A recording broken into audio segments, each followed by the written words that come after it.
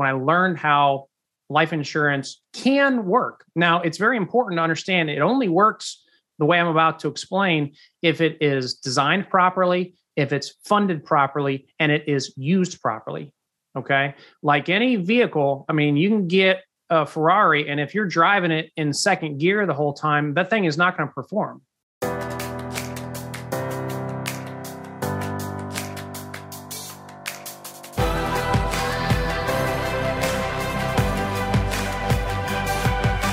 This is Better Wealth with Caleb Williams. All right, everybody, I am super pumped for this next episode with Jeremy Shipp. You are the Chief Operating Officer of MoneyTrax. And for those of you that don't know my story with just being impacted by Circle of Wealth and Don Blanton, I have a ton of gratitude. I'm so thankful for just the journey that I've been on to learn so much from what you guys are doing in the world. Well, we were talking before about our love for health hacking and like being healthy, and then also how that relates to the whole money space. And so we might have to put on like a show sometime about how like health hacking and wealth hacking together and make something happen. But for now, man, I want to just introduce you to my audience and also talk about the whole mortgage situation, because I think there's a lot of opinions out there about what we should do with being efficient with our house or whatnot. And I think you have the ability to communicate something that can be complicated and make it super simple. And that's just an example of why I'm such a big fan of Circle of Wealth and MoneyTrax. And so with that intro, how are you doing? Welcome to the Better Wealth Show. Oh, Caleb, I'm doing great. I really appreciate it. I'm a big fan of yours as well.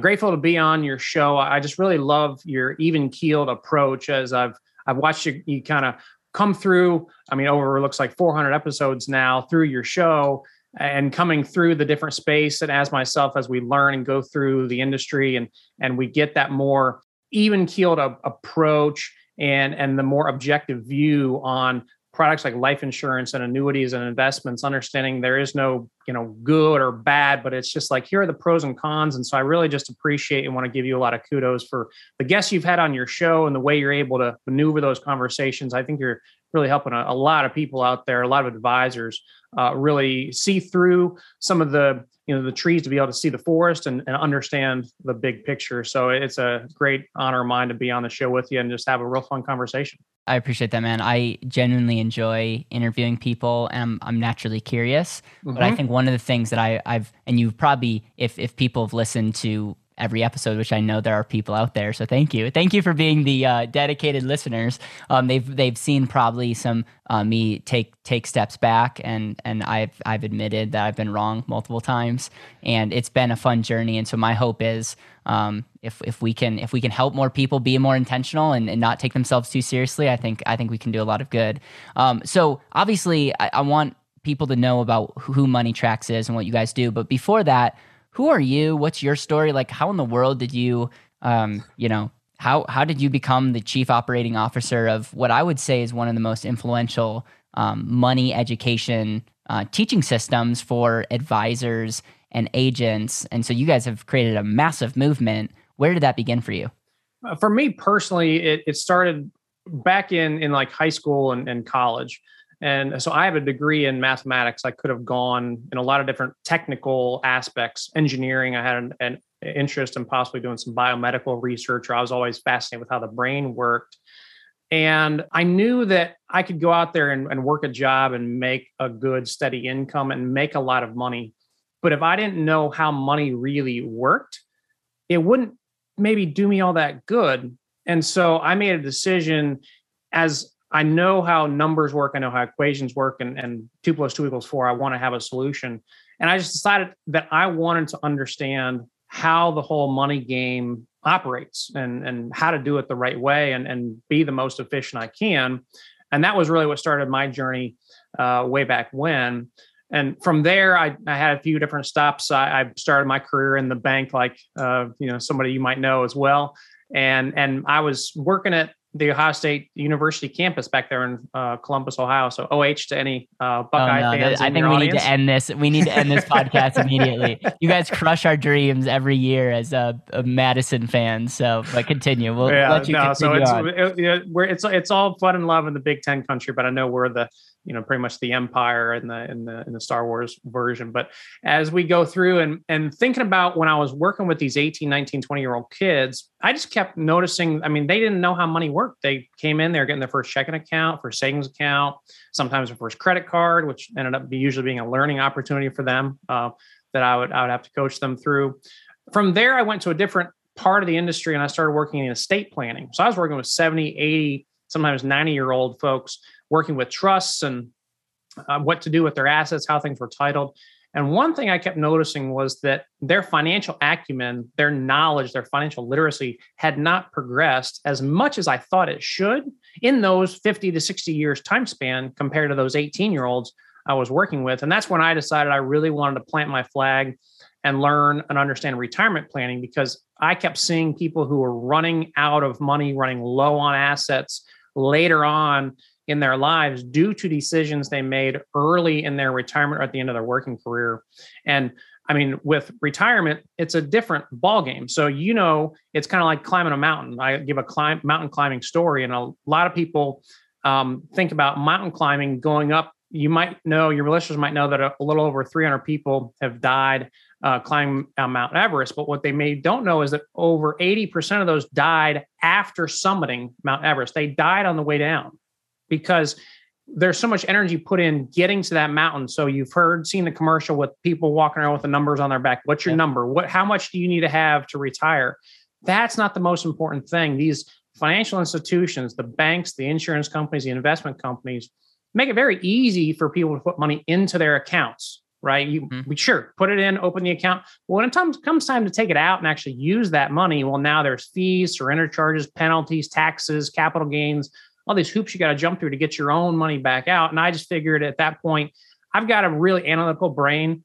I know numbers, I know accounts. Let me dig in and help figure out this puzzle for folks. That's when I opened my own firm, started doing retirement planning exclusively, getting very specific as far as who I work with, people within 5 years of retirement. And that's when I learned about Circle of Wealth. Don Blanton was still running the company at that point. Eternally grateful for the concepts he started with Circle Talk, personal economic model, the 10-minute lesson on life insurance. And when I learned about life insurance, the way he taught it, what you could do with permanent life insurance, we call it the Swiss Army knife of financial products, because you can do so many different things with that when it's properly designed. I was like, this is wealth hacking, to piggyback on what you said before. I can do so many different things with this. And I've seen it now in my own life and my family's life, my client's life, what it can do for you. That was when I really got involved, started teaching and training courses, teaching other advisors how I use Money Tracks in my own practice as a retirement planner. And then I started working closer and closer. Mark Guthrie took over as CEO of the company. And unfortunately, tragically, Mark died in December of 2020. And since then, I've come on as the COO since that point in an interim time to really make sure that we can kind of move forward, continue on Don Blanton and Mark Guthrie's vision. And so now I'm just here to empower and train other advisors to understand, what does retirement planning mean in the 21st century, and how can we help those advisors teach people about how money really works so they can go out there and impact as many lives as they can. A couple things that I've learned from Don and just the circle talk and just Money Tracks in general is the importance of efficiency. And I don't know, do you guys have a definition of efficiency? My definition is to remove anything that's in your way to get to where you want to go. I mean, when I think of efficiency, I go back to kind of the definition that Dave Asprey actually coined for biohacking, which is how can I control my environment, both what's coming in my body and what's around my body, to get as much out of my biology as possible. So bring that over into the wealth situation. What can I do with my assets and my income sources to get as much as I can out of the use of those? I mean, when I'm talking to retirees, one of the first things I do is we go through a spending plan. We don't call it a budget. I say, let's figure out how much you're spending now so we know how much you want to spend in retirement. Because, Caleb, I mean, what's the whole purpose of saving money? It's to spend it. It's to use it, right? I mean, a lot of people will be surprised when I tell them and ask them, what do you think your most valuable asset is? And they'll say, well, it's my house, it's my 401k. I'll say, no, your most valuable asset, everyone's most valuable asset is time. Why? Because that's the one asset you can never get back. Yep. It always is moving. And you determine what you do with that time, the relationships you have, how you go about improving yourself, your financial situation. So from an efficiency standpoint, how can we just lever all the tools that we have to be able to give ourselves the most time freedom, the most ability to have the relationships we want? And really that's what it's all about. What is the purpose of saving money? It's to spend it and use your time with people you love. I'm a believer that there's very few original thoughts. And when people are hearing you speak, they're like, man, you guys align a lot. And it's just because this is very much of a lot of the philosophy that I 100% believe in, efficiency. We've coined this concept of ROR, being return on result. Let's get really focused on results. Wealth is not just money in a bank account. It's intentional living. Like there's so many aspects that we align on. And one of the things that we're really passionate at Better Wealth is like taking someone's situation and asking the question, how do we make it better? How can we be more efficient or optimized? Because part of efficiency could be the mathematical, but optimization could be like, what's the optimal for your situation? We could get caught up on words, but at the end of the day, it's really powerful when you can show somebody through, math, through presentations, and get them to start thinking differently to say, hey, this is how you accomplish what you want to accomplish in the best way. And like, why is that a problem? It shouldn't be a problem. Everyone wins when that happens. Is there anything else that you want to talk to that before we go into the mortgage talk? And this is one thing that Don has coined, and it's been really, really powerful. I think he calls it mortgage choice. And the whole concept in itself is really will get people to start thinking. And I think you can articulate it in a way that will be different and might challenge the way that some people think about why they do what they do.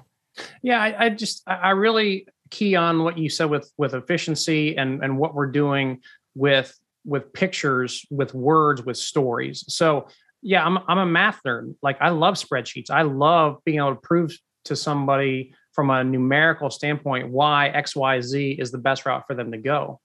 But if that causes them to lose sleep at night, or it doesn't make sense, or more importantly, if I can't communicate it properly to a way that makes them feel better about that whole process, and again, insert whatever product or strategy you have as far as whether it's a mortgage, whether it's how you're saving for retirement, whether it's to buy an annuity for lifetime income in retirement, whether it's to put money into a properly structured permanent life insurance policy to make sure you can do all the things that you've taught your listeners of what you can do with that life insurance policy. And for me, that was the missing piece that I got from Money Tracks. I mean, right here, this is our cornerstone of what we do everything. That's our personal economic model. And with that one picture, as an advisor, I can show a client how any financial concept can work in their own model and their own picture.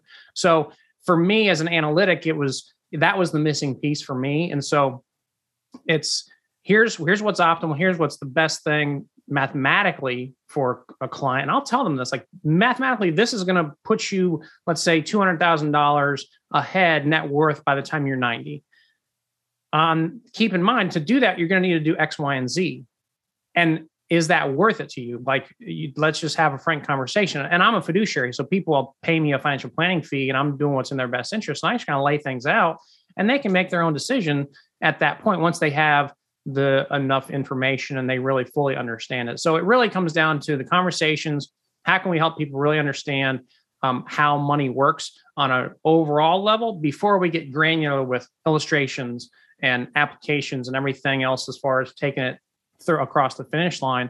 And that's what Money Tracks helped me understand around the mortgage, what we call, how can you be a mortgage master? You really understand what that is. So Caleb, it is such an emotional conversation for so many people because for so long, the American dream has been tied up in having a paid off house by the time you retire. Yeah. Right. That was the golden ticket. If I get a paid off house, then I can retire. That people have structured their whole retirement on when they can have their home paid off. The same way as they let the federal government tell them when they can retire based on their full retirement age for Social Security. So, I mean, there's all sorts of teaching that I love to do in retirement, but the mortgage, you can't get away from it. It's such a big piece for people, and they just getting out of those weeds and being able to use pictures like this to help them understand the full picture.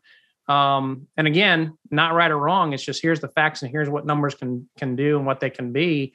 And it's super important now, understanding the pros and cons of a mortgage, given what's going on with inflation. Right. I mean, goodness gracious. I don't know what gas prices are like for you all out there, but I mean, they're going up everywhere, and 8.5%, the latest numbers. I mean, it's a new time. The pros of owning a Tesla. I don't know what the gas price is currently with where I live, but overall, 100% agree with what you're sharing. And before we go into the specific, like talking about the mortgage, let's take a step back and say, if you had to give me money 101, like just an overall viewpoint, because I think it's really, really important to not talk about things in a vacuum. I would love that. And then I would also love your like life insurance 101, like after we get like the big picture, why are you a fan as a fiduciary about life insurance being a part of someone's life? I would love for you to articulate that. And then we can dive into the mortgage, because it's what I love about what you're about to say, and no pressure, but it's like, you have a philosophy. You're not just like memorizing something for a test and saying, oh, this is what we believe. No, everything can be tied back to a model that can ultimately reflect your decision. And that's what I love about any type of software that's done well, is you can measure decision A versus decision B, and then the client can make the decision based on math, not your charisma or what you're saying.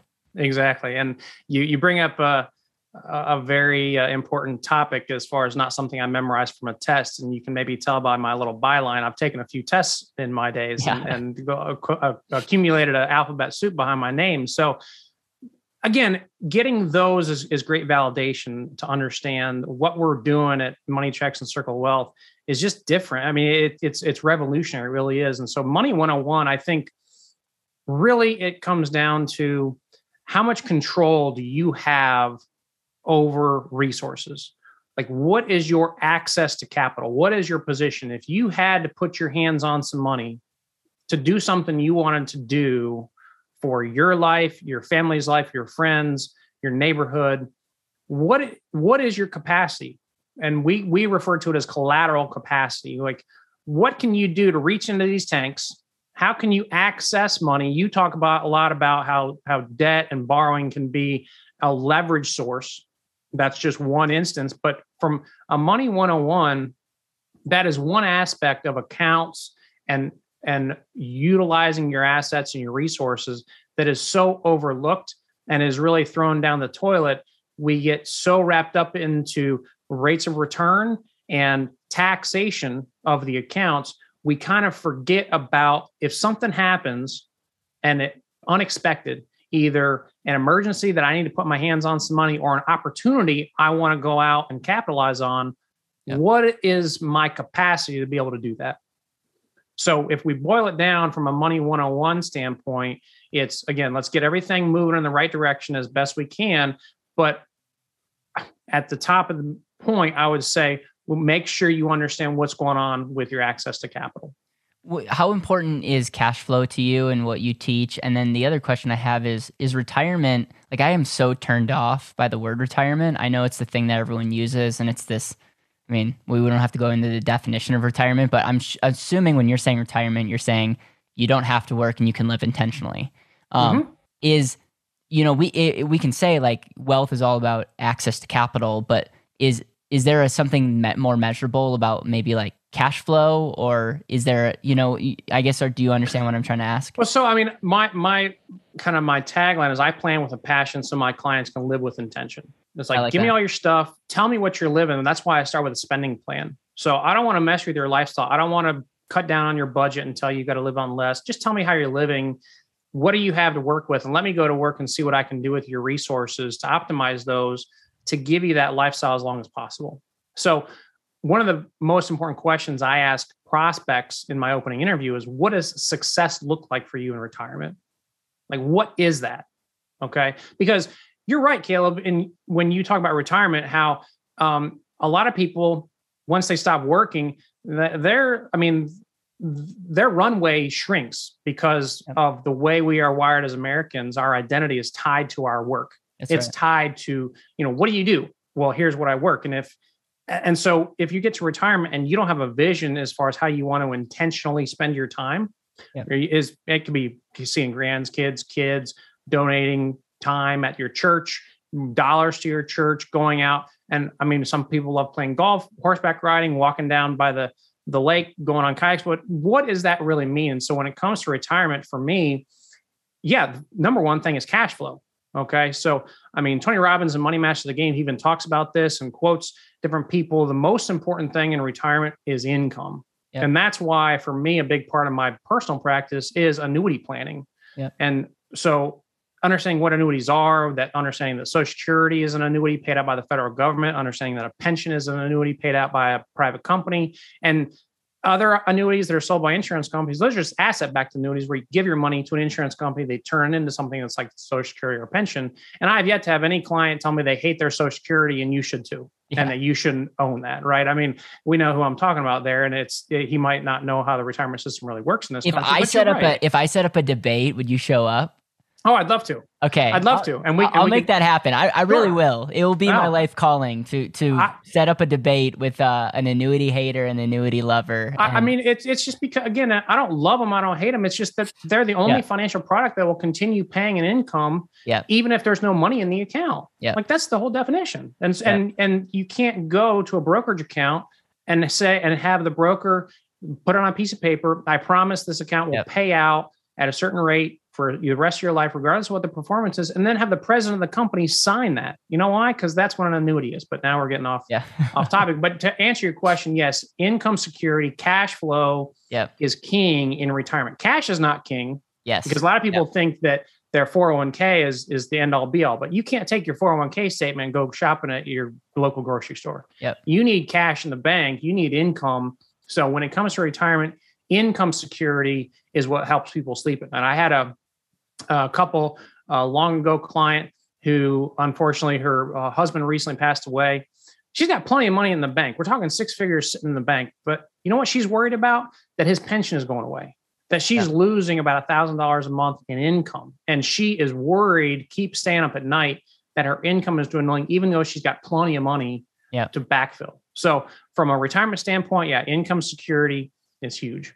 So and for those of people that are not watching, you literally have all the designations. Don't sue me. You don't have them all, but you have a lot. And so you've definitely jumped through a lot of hoops. Why life insurance? I mean, life insurance, I think right now, Ernst & Young just did a report that was pretty awesome. And I think a lot of people that are actually planners understand the power of life insurance, but then you get the people just don't get it, or they're just so adamantly against permanent life insurance. From a standpoint of operating Money Tracks, you work with people. Why do you talk about life insurance, and where do you see it being a good fit? Well, the way that I look at it is I'm not biased one way or another, because for me, it's not a marketing ploy.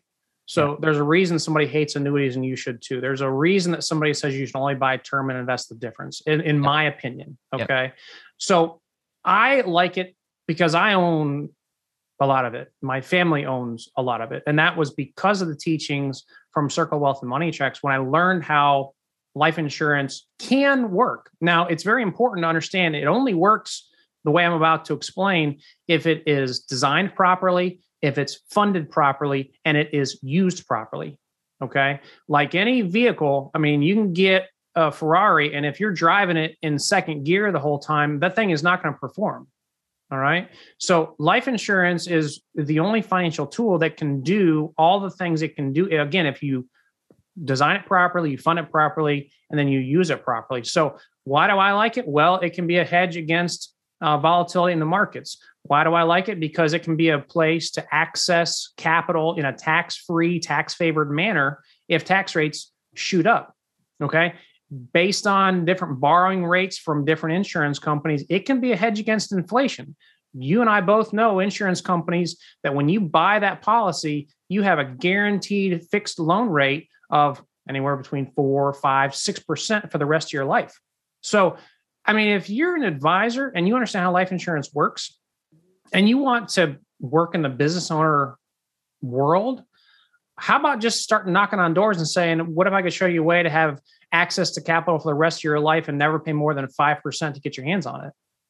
I mean, if you're, again, a real estate investors, when I go through our private reserve strategy, our opportunities calculator, and show them like you could do hard money lending just using your life insurance policy. And if interest rates go to 8, 10, 12%, and you can borrow from the insurance company at 5 for the rest of your life, but your money is all sitting in your policy, still earning interest. Yeah.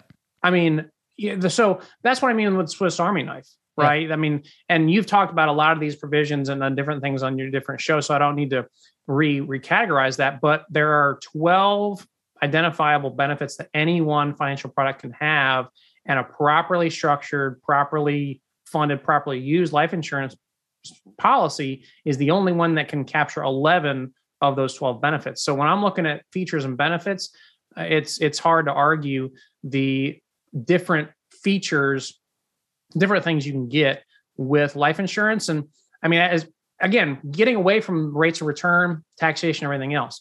Great case in point, okay? And the way that I personally use it, my family have used it, would be in the current housing environment, going from one house to another, okay? It was a hot market. I had a family member a couple of years ago going from one house to another, was worried about putting in an offer and having 2 mortgages to pay, okay? But houses were going in like 12 hours, 14 hours, multiple bids. And I said, bud, you got all this cash value sitting in your policy, okay? You can afford 2 mortgage payments for probably 3 years, let alone 2 months, but it's not going to happen. So we'll go ahead and get a loan against your policy, take it out to make your down payment on your new house. Don't make an offer with any sort of contingency. You already have your pre-approval letter from the mortgage company. Get your new house, then take your time to move your stuff over, sell your old house when you're ready and everything else. And it just took all the stress off. So what do you know? Got into the house. It was their dream house. Kids got into a great school system. Now they're living there. And he just touts the benefits of just the freedom to be able to move that. And guess what? He didn't have to liquidate any positions. He didn't have to pay any capital gains taxes. He didn't have to try and use a first-time home buyer credit from a qualified retirement plan. So that's what I mean when access to capital is so crucial and people don't think about it. You can get some decent rates of return, some obviously better than what you get in a CD or a savings account with life insurance.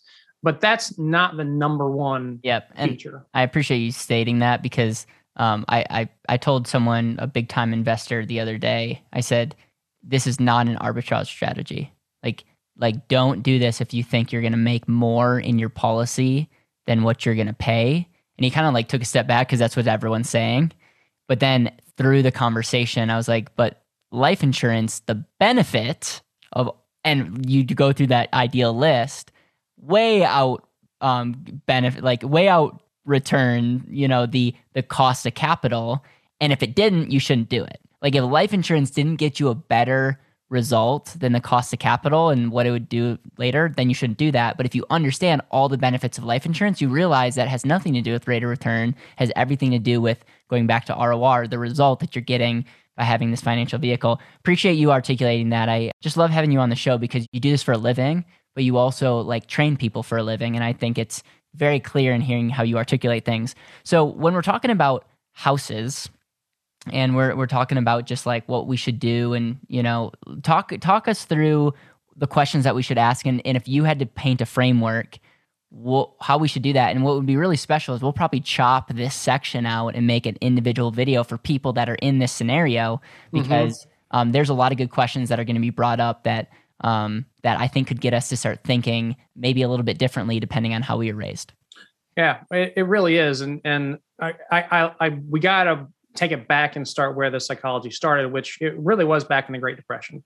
So back then we had the roaring 20s. We had stock market accounts going up, people borrowing on margin, and then stock market fell. Margin calls were called in. People had to start taking money out of banks. Bank runs began and they started calling loans. Okay. Back then, a lot of mortgages were balloon style loans. They were 3-5 year loans. Some other loans were actually callable. And so a lot of people were not able to refinance and they lost their homes just in droves. That's when the foreclosure really started. And that was when the mentality started, when Grandpa Joe told little Donnie, don't ever, let them take your house. Make the first thing, the most important thing is you want to have a paid off home so nobody can take it from you. Okay. Now, fast forward 90 years, okay, which where we're at now. Mortgages don't work that way anymore. The main thing is you get a mortgage, your sole obligation is to just make your monthly mortgage payment on time. As long as you do that, they can't come after you for the balance. Okay. Now I'm talking about like a fixed rate mortgage for a certain amount of time. All right. So a few questions, and we call them mortgage bombs, you can throw out there to people. I like to ask folks, so what do you think the rate of return is on the equity in your home? The cash you sink into your home, what is the rate of return that you earn on that equity? And I'll ask them, and I'll let them sit there, and I won't let them answer because I want to save them because it's kind of a trick question. It earns zero. Equity inside of a home earns zero. And the reason is because there's only two ways your home equity goes up. Number one is your house appreciates in value. Okay. That has nothing to do with the money inside the walls of your house earning a rate of return. And because also the value of your house can go down. So it either appreciates or depreciates. There's no rate of return in there. The only other way it goes up is if you pay principal on your mortgage. You're actively putting money into the walls of your house. Okay. So home equity is pretty much one of the laziest assets in your portfolio. Right. All right. So the idea is like, how do we unlock that, or how do we use that in the context of everything? Well, and I just want to point something out. Sorry. You having more equity in your home, you're literally transferring money from one pocket to another. So it's like, let me transfer money from a savings account that I have access to my equity that I really don't have access to. Bingo. Oh, sorry. Bingo. I'm so glad you brought that up, because in the retirement space that I work in, that's what so many people don't realize. They're sinking all that cash into the walls of their house. And there's really only two ways you can get that money out. Number one, you sell your house and okay, well, now where are you going to live? That's a small little issue. Number two, you have to refinance it somehow. So you have to go and ask permission from a bank or a mortgage company to get your own money out of that house. So retirement so as former bankers, we know what the bank is looking for. They want to know that you can repay that payment. Yeah. Okay. What do you need to make that payment? Income. What is the one thing most people when they retire don't have? Guaranteed income. So I've had clients who before I came and helped them out, they got to retirement. They hadn't turned on their Social Security yet. And they hadn't, they didn't have a pension. They had this nice sizable 401k balance. They went and wanted to take advantage of low rates, or they were going to move or do something else, and they wanted to try and get a mortgage, and they had issues. They maybe had $1 million, $1.5 million, $750 sitting in their 401k account, but the bank was like, no. We want to see income. And you know how they qualified? A letter that I wrote with all my designations on there showing here's what they have. They've got this much money in an annuity. Here's how much it guarantees. This is guaranteed for life. Here's how much they have for Social Security. They needed it spelled out from an income standpoint. So that just brings a full circle, I think, from what we were talking about before. But yeah, that the access to the money within the walls of your house. Just a huge perk. And a lot of times people think they're earning money. Like they think their equity is earning them money, but really the value of your house is going to go up and down. And it doesn't matter if I have zero equity or not. If I buy a house for $100,000 and I pay just the interest only, and then it goes to $200,000, I have $100,000 of equity. And it's just one of those, like the house value, the market decides, not how much money you pay. And so I think the only pushback to that is if your interest rate's at 4%, when you are paying that, you are essentially making an equivalent to like a 4% investment. Now you could break that down. I want to continue to have you speak, but these are some of the things that people they think there's something magical about having a paid off house. But I just see it as giving up control and making a fraction of what I could be making in other opportunities. That's right. And I would just say, what's the use of a 4% rate of return if you can't actually use that money? That's a great point. And the other thing is, some people will say, well, it's sitting over here in my checking account. It's not doing anything. I might as well put it in 4%. Well, that means you're using the wrong green tank. Okay. You've got the money in the wrong, what we call a safe tank type of location, type of product, type of asset. You need to talk to somebody to put it somewhere else to be growing and setting up compound interest for you in the long run. So, I mean, from a principal standpoint, from a mortgage standpoint, what I'm doing and what I've worked with my family to do and my clients is pretty much finance your house as long as you can, as cheap as you can. Okay.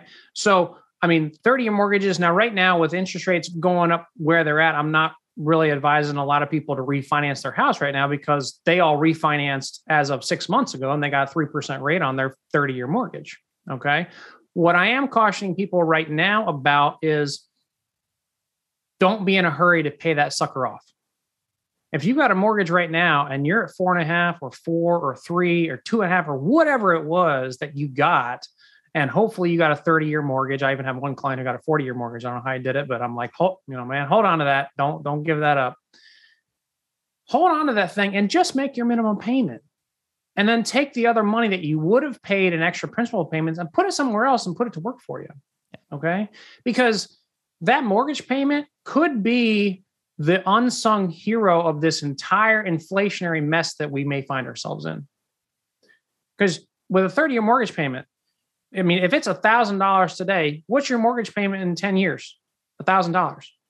What is it in 15 years? It's $1,000. It doesn't move. And so with inflation where it's at right now, if it continues on this pace, and let's just say inflation averages 7.2% for the next 10 years, you know that with the rule of 72, if you're paying $1,000 right now in food and fuel, in 10 years at 7.2% inflation, now you're going to be paying $2,000. If you got $1,000 mortgage payment in 10 years and it's a fixed rate, you're going to have $1,000 mortgage payment.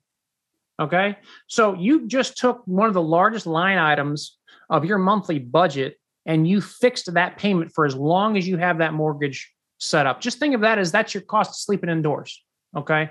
Like, don't think about putting money into it and trying to earn a rate of return, because again, you're going to have to pay costs. You're going to have to sell your house, do something else to get access to it. So having that fixed payment into and through retirement for my clients, I talk to them like, this could be the best thing you do because you're fixing a major expense for you on a monthly basis, and you're shielding that from the effects of inflation. Inflation could go to 20%. It's not going to matter to your $1,000 monthly payment. And that, I think, is kind of a revolutionary way of thinking of how having a mortgage can actually be a good thing in a ultra inflationary environment. It's like the ultimate hedge, because you could also reverse engineer that and say that $1,000 is now the buying power of like $400. And you could factor that out all the way to 25, 30 years. And let's hope the 7% is not a long-term number, but who knows? The point is, even if inflation didn't exist, it's a good thing for all the principals. And if inflation is even a factor, which it is, it's another check to why a mortgage could be a tool of helping you build wealth and creating stability in the future. Love how you articulate that. Is there anything else that you want to share as it relates to the mortgage conversation? Well, I mean, coming into the mortgage, again, if you have less of your monthly cash flow that's going towards that mortgage, you can put it in other places. And so going back to another inflationary time we had in this country back in the 70s and 80s, the average annual inflation over those 2 decades was north of 6% per year, 6.3. Okay. Yeah. What is the ultimate inflation hedge? The stock market. I know a lot of people who are blue blood insurance people don't really ascribe to that, but that is, I mean, when things are inflationary, that means prices are going up. What does that mean? Right. Profits for companies are going up. What does that mean? Their stock prices are going up. Okay. Right. So over that same period, those 2 decades, the S&P 500 grew at an average annual rate of over 11%. Okay. So that is your ultimate inflation hedge. Now there's insurance products that can take advantage of that in certain capped ways, and we know what those are. But the idea is sinking the money in the walls of your house and not having any access to it. Again, fix that payment where you have and be able to redirect dollars into other places that are going to grow to give you access and be able to actually take advantage of an inflationary environment. Yeah. I mean, it's again, one of the few tools that is so often overlooked because of the preconceived notions of America's dream is having that home paid off. Yep. What is your thoughts on renting? Because I know there was a time that Money Tracks kind of took an opinion of like you're paying for having something over your like head kind of deal, so it doesn't really matter if you rent or own. The last couple of years I've looked at and I've said, man, I think the person that's owning is definitely getting the upper hand because of that fixed cost, the appreciation, the market value. But on the flip side, you could look at the opportunity cost of not having to sink in a down payment and investing the difference in the market. And the market's done great these last couple of years. What is your guys' opinion on that? And if you were talking to someone who's thinking about buying, kind of feels like FOMO, like what advice, general advice, i.e. questions, would you be asking for them to start thinking about what they should do with their situation? Well, Caleb, as usual, I love the way you frame that up. You're giving some considerations, and that's what I would do. So, yeah, I mean, prior to 2019, I was renting because back then the rental market was great. And I liked the security I had knowing that if the hot water heater went out or the furnace went out or something happened in the yard or the fence, that wasn't coming out of my pocket. Yeah, that was the landlord. That was their thing. I knew that all I had to do was pay my monthly rent, and all my other money could go to growing my business. Right. And so as a flip side, if I had a house and a tree fell on the roof or whatever, now maybe instead of being able to host a workshop or a seminar, I gotta shell up some money or borrow some money, put it on a credit card. So that's one thing I say that is good for renting is that, and what I talked about with retirees, even in retirement, who are looking at other housing options.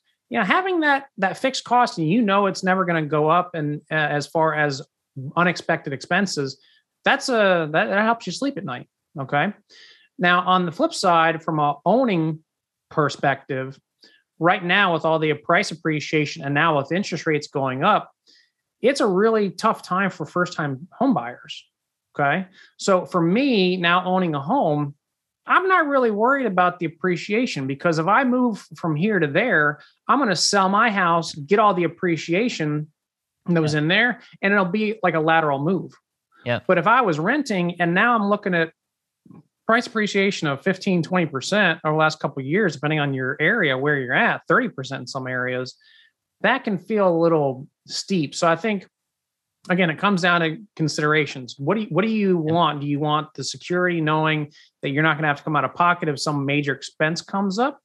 Or are you looking at from a long-term perspective on just overall security, as well as, do you want to be in control of your house and paint your walls and do some, be more in control of how you're living and what you're doing? So I think the way to think about that and what we talk about with our members being a trusted financial expert is being able to have those types of those conversations. What are the considerations? What are the things we're thinking about?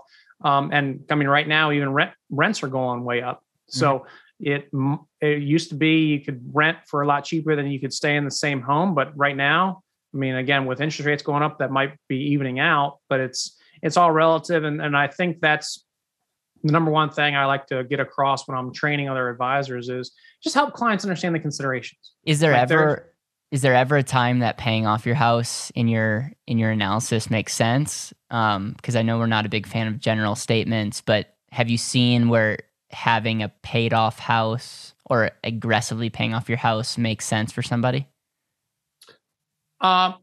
Yes, if they do not have good financial discipline. Okay. Like if a $20 bill is burning a hole in their back pocket, then yeah, I would say that person wants to go ahead and pay that sucker off as quick as possible. Because getting a mortgage, let's say refinancing, doing a cash out, doing other things, you could be putting that person in a very bad position because they can't save money. They just, for whatever reason, life situations happen. That's where I say, yeah, you probably want to go ahead and get some money over there and pay that off so that, at some point you won't have that mortgage payment. It's super interesting. This is the thing that I struggle with a ton is what you just stated is like majority of Americans. So as much as we love some of our people on the radio that are speaking certain ways, I'm super empathetic because it's like the worst thing that would happen is if someone hears this episode and justifies why they're taking a refinance and then going and blowing all the money. Mm-hmm. it's like, we're not saying that, we're not endorsing that. We're looking at it from a standpoint of like, man, there's so many ways to be efficient, but the factor is you. Now, luckily, people that are watch this and listening to this are proactive, like they're listening for a reason. But unfortunately, that just goes back to the financial literacy and need, and so that's why it's impossible across the board to make a general statement, because I will say for those people, they probably should pay cash, and envelopes would probably be good. Why? Because it's harder to spend money. The envelope system, exactly. It's just, even though personally, I don't do it for myself, but it's not that it doesn't work. It's just everyone's in a different situation. Jeremy, I could speak to you all day, man. I appreciate that. We didn't even get to talk about health hacking. Right. The way I like to end all my episodes is what I call the legacy question. And the legacy question essentially goes like this. If this is your last day on earth and you're with the people that you love the most, you can't give them any podcast, book, whatever, but you have a conversation to share with them. What are you going to make sure to highlight in that conversation? And it's an important point, Caleb, and I want to be sensitive to some of the folks listening out there who have had that happen unexpectedly with family members and loved ones. I've had it happen in my life and with those close to me. So I know this can be triggering for some people, and I want to be sensitive to that. And so I would just say that you never know when the last conversation is that you're going to have with some people. You never know when you go to sleep if that person next to you is going to wake up. And so I would if I knew that was happening, I would talk to that person about the importance of living with intention and living their purpose and going through life every single day, making sure that the people you care about the most know how you feel about them and that there's no words left unsaid. That's what I would say if I was in that position. I feel like there's a lot of people that are leaving a lot on the court, and I appreciate you articulating that. Have the uncomfortable conversation and don't procrastinate some of the most important things. Jeremy, how can people be connected to what you're doing, be a part of the movement, Money Track movement? And I apologize due to time. I wish we could talk another hour, but how can people be connected? And I'm sure this is not going to be the last time you come on the show. I appreciate that, Caleb. Yeah, like you said, we could talk all day. The best place they can go initially is moneytracks.com. And we'll have a link in the show notes for you. moneytrax.com. That's where you can just get on and get a demo and look at the software and just see what we do as far as a community of thousands of advisors, really making sure that people understand how money really works. And coming up on May 25th, actually with Fairway, their second annual retirement summit, I'll be speaking more in depth about combating inflation using both conventional and unconventional strategies. So be on the lookout for that, and check me out on LinkedIn as well as Facebook. So we'll have those links in there. But yeah, moneytracks.com, I think, is where the advisors out there want to go to be able to learn more about all the concepts and principles we shared with today and be able to highlight those for their clients out there. Jeremy Shipp, everybody, talking about health hacking, wealth hacking, intentional living, and mortgages, life insurance, all the hacks. I really appreciate you, man. Thank you for coming on the show, and look forward to seeing what the future holds. You're going to do amazing on May 25th, and so I look forward to anyone that can come and support that and check out Money Tracks and see what Circle of Wealth is all about. Appreciate it, Caleb. Real shout out to my new wife, Megan. Love you, honey. This is for you, and go have a great week. We'll see you next time.